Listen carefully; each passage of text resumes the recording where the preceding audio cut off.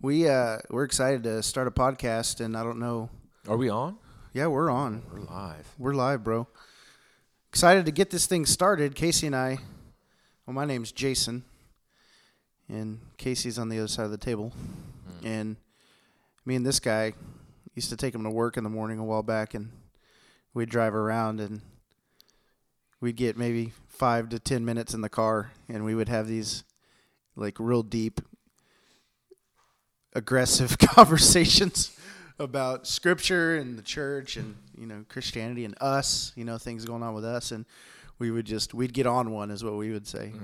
We're like, man, I'm on one already. Yeah. And then it's like, all right, have a good day. See you later. Yep, send me out the door packing with disgruntledness in my heart. Much disgruntledness going on.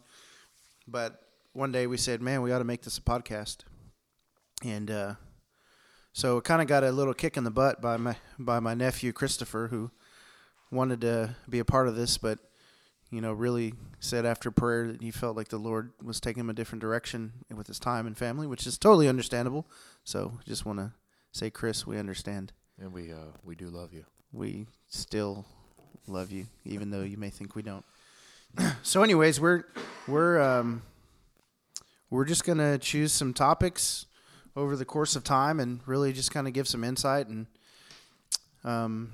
talk about what's going on in Scripture and what we see happening in ourselves and in the church. And I think one thing that I really need to make clear right out of the gate is that I don't want to have to preface every response that I have to some of the questions that we may be asking, so that people, don't assume my heart that I'm a jerk or a bad person, because Casey, that sometimes we get a little passionate and and a lot of times that comes off, or I can come off rather abrasively, but I think for the most part, both of us have that in us to, just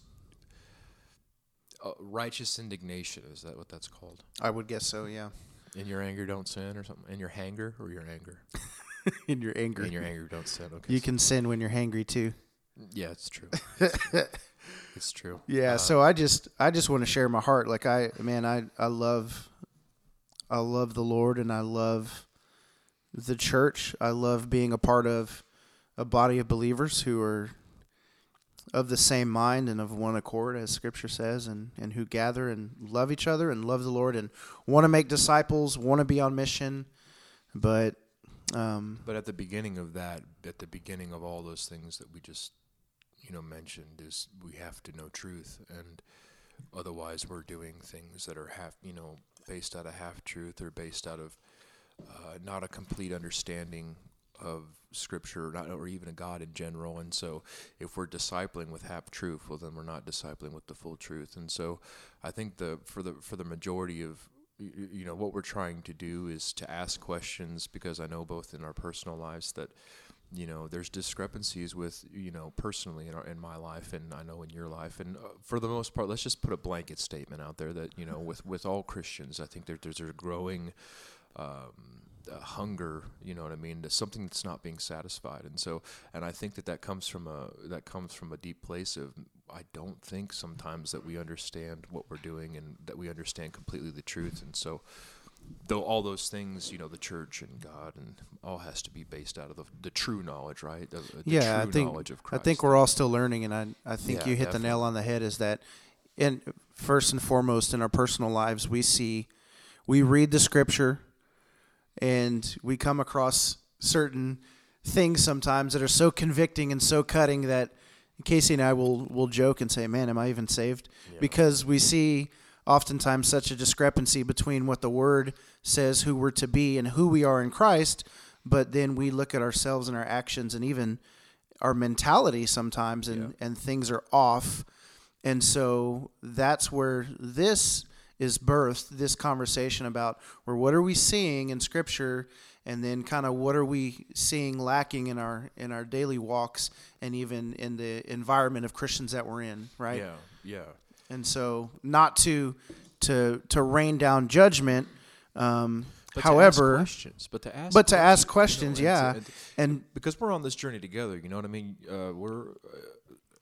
this isn't oh, we've got the answers. This is like, let's take an honest look, because honesty is the best policy. And in truth, if the truth sets you free, and I don't have freedom in certain areas of my life, it's because there's no truth in that area of my life. And so we want to ask honest questions and take honest self-evaluation. And so this is mostly going to be about Jason and I. Hopefully we're not going to be bashing on other people or whatever. But for the most part, this is Jason and I taking a really honest and being really honest with each other and with whoever decides that this podcast is worth listening to, but just Absolutely. To be honest and ask honest questions and see, hopefully the Holy Spirit moves through us, which is my hope, that we'll come here, just ready to be used and to come not necessarily to, I guess, concrete answers, but to hopefully be guided in the right direction,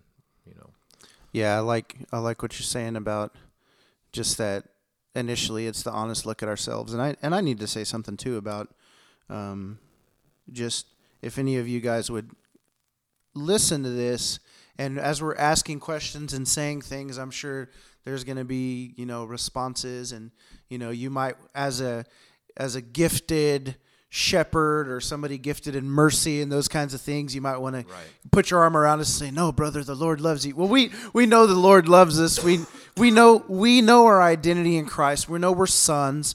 We're not trying to put ourselves under judgment or anything like that. But judgment starts at the house of the Lord. Judgment starts at the house of the Lord. I was going to say that.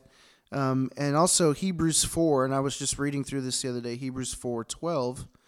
It says, "For the word of God is alive and active, sharper than any double-edged sword.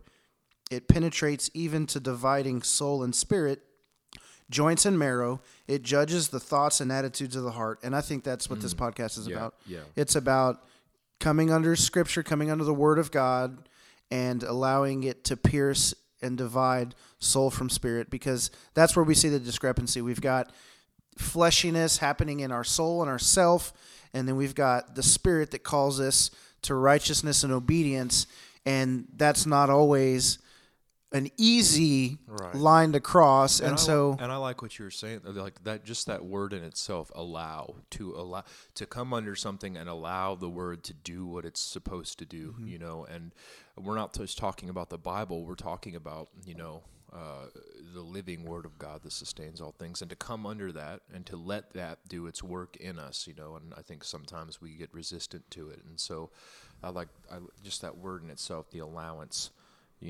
for the word to do what it does, and to not be scared of it, because I think it causes sometimes just a fear in my life of, man, I am not doing things right, you know what I mean? And it causes anxiety in me sometimes because I know it's true, right? Yeah. And it does cut, and it does what it does. And so I like just the allowance of that to happen. Allowing that to happen, yeah. And so that's really what for us, our personal struggle as we're on this podcast will probably come through, and just know that that's kind of what's taking place. Again, so that's the reason we're doing this portion, is because we don't want to have to preface things. And so if you come to me and say, "Man, Jason, I'm really worried because I heard on your podcast," I'm going to be like, "Hey, bro, listen to episode 1 of the podcast." And so I guess should we start like a little bit of background about ourselves? And